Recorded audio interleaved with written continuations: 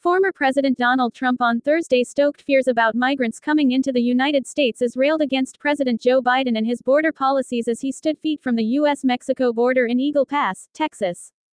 Trump attempted to tie crime in the U.S. to recent increases in immigration, what he calls it, migrant crime, despite there being little evidence indicating a connection between immigration and crime. Many researchers actually argue immigrants are less likely to commit crimes. The former president said he spoke on Wednesday to the parents of 22-year-old Laken Riley, who was found dead after jogging on the University of Georgia campus. Trump has repeatedly invoked Riley's death as he pushes for his hardline immigration policies because her suspected killer is an undocumented immigrant from Venezuela.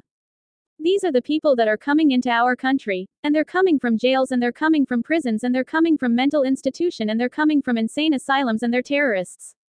They're being led into our country. And it's horrible, Trump said as he repeated the typical anti-immigrant rhetoric he uses on the campaign trail.